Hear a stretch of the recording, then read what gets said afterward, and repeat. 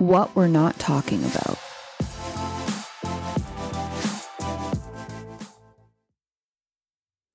This is a friendly reminder that this show features heavy, hard, and sometimes bone-chilling conversations that are not meant for younger ears.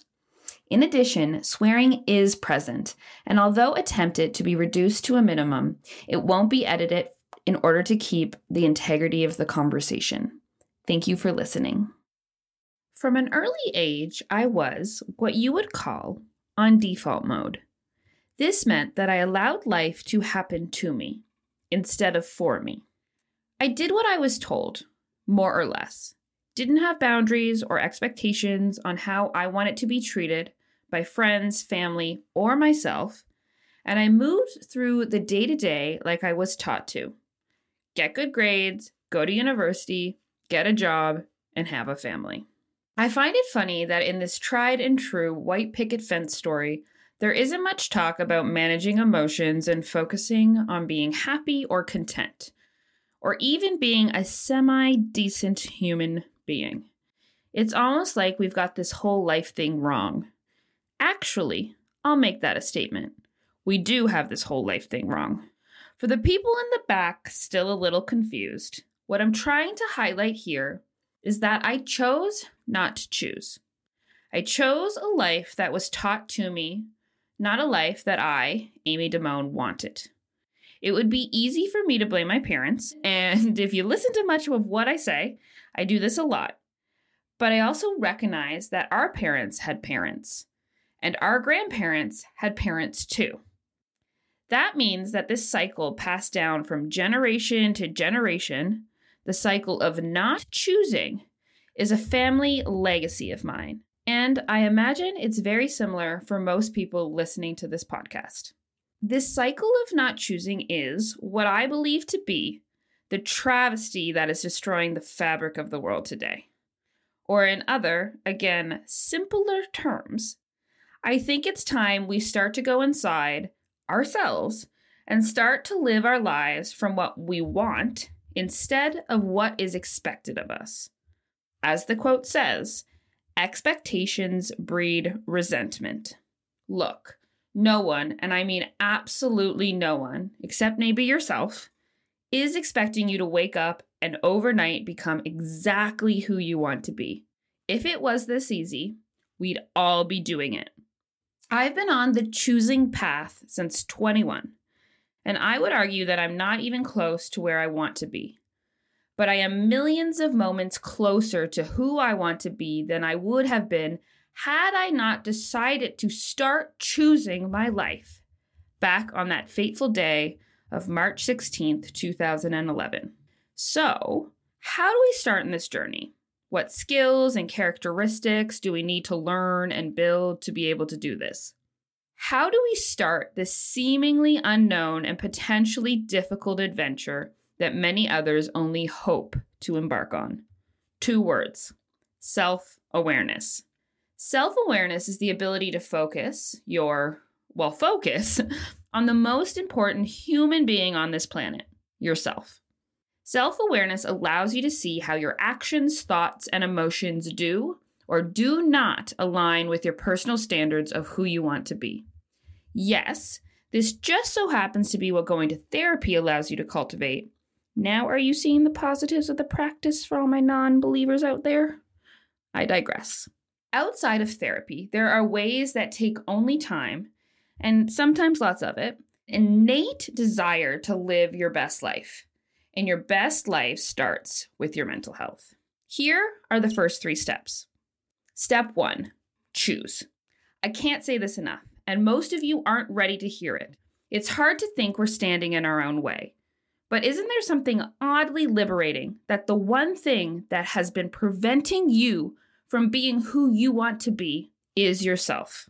See, this is the only real thing that you have any control over. A lot of us think, or hope, that we can control other people. We can make them be nicer to us, prevent them from angering us, or attempt to people please so well that there is no way that they could think poorly of us. Spoiler alert, this is not the case. Now, I do recognize, as I too was once in your shoes, that you might be scared that since it's all up to you, you have to do it alone. Again, this is very rarely the case. What is really going on here is that you're most likely having a hard time asking for help. For me, I grew up as an only child and was forced to take care of my own mental and emotional health. My parents had their own stuff going on. And I learned that doing it alone ended up with much better results than if I included others. When it comes to your mental health, this is not the case. Do not believe the lies you're telling yourself. More about why you lie to yourself to keep yourself safe in a later episode. This thought process has been a huge hindrance to my development and something that I only really broke through about 6 months ago. The reality is, there's a whole team of cheerleaders and coaches just waiting to help you become the version of yourself that you're excited to wake up to each and every morning. From friends to family members, therapists, crisis line workers, teachers, and social media influencers, to musicians, YouTube superstars, paramedics, delivery drivers, and random strangers on the street, you do not have to do this alone. Step 2, journaling. Our thoughts are racing miles a minute. We need to stop, tune in, and hear what we're trying to communicate to ourselves. A lot of the time, we're on autopilot. Have I said that enough yet? And we don't realize we're ignoring some major needs that our mind, body, and or spirit crave, like doing some exercise every once in a while, or learning that we're actually really much more upset about that breakup than we've been kidding ourselves. I get that a lot of people find journaling silly or not for me, but I'm asking you again to try it. And remember that if something that could potentially make you feel better seems silly, you may need to take a closer look at it. If you're in need of some free journal prompts, go to theempathyfront.com/prompts or click the link in the show notes below. Step 3, start talking.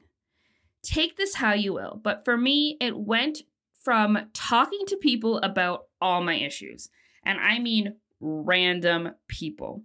Not to mention accidentally and quite terribly trauma bonding with a few ex-boyfriends that only made my healing a heck of a lot more complicated. This is not something I recommend. But I do recommend talking to some friends, or a family member, or a stranger that you trust. Or, gasp, a therapist or counselor. In order to start moving forward, you're going to have to put your life into perspective. Talking it out will help you do that. Here's a helpful hint. When you enlist the help of someone that isn't experienced in this, set boundaries. Maybe you just want them to listen and not react, or maybe you want them to offer advice, even if it's really hard to hear. Or maybe you want them to simply agree with you. Whatever it is, tell them this. It will make everything much easier. Another disclaimer. I think it's important to note that depending on what you're dealing with, what trauma is being stored in the body, on top of roughly 1 million more things such as family, relationship, and physical health history, this could take anywhere from 1 day to years. For me, I've been learning self-awareness for roughly 9 years and actively practicing what I preach through this podcast and the Empathy Front for 5. Now, maybe not every day, but an amount that I'm happy with. I don't share this fact to scare you, but to give you a realistic expectation for yourself. We are unlearning years and years of poor behavior, negative thinking, and self-destructive beliefs. This could take a while. Sit back, buckle up, and take the leap of faith and know that you are a badass and you will catch yourself. Thank you so much for listening to this episode of What We're Not Talking About. It would mean the world to me if you subscribed and shared this episode with anyone you think needs to hear it. As valued listeners, I also wanted to remind you that if you're ever looking for a specific topic to be covered, please get in touch with me on Instagram. My username is amy.damone, or you can simply click the link in this podcast description. I can't wait to hear from you.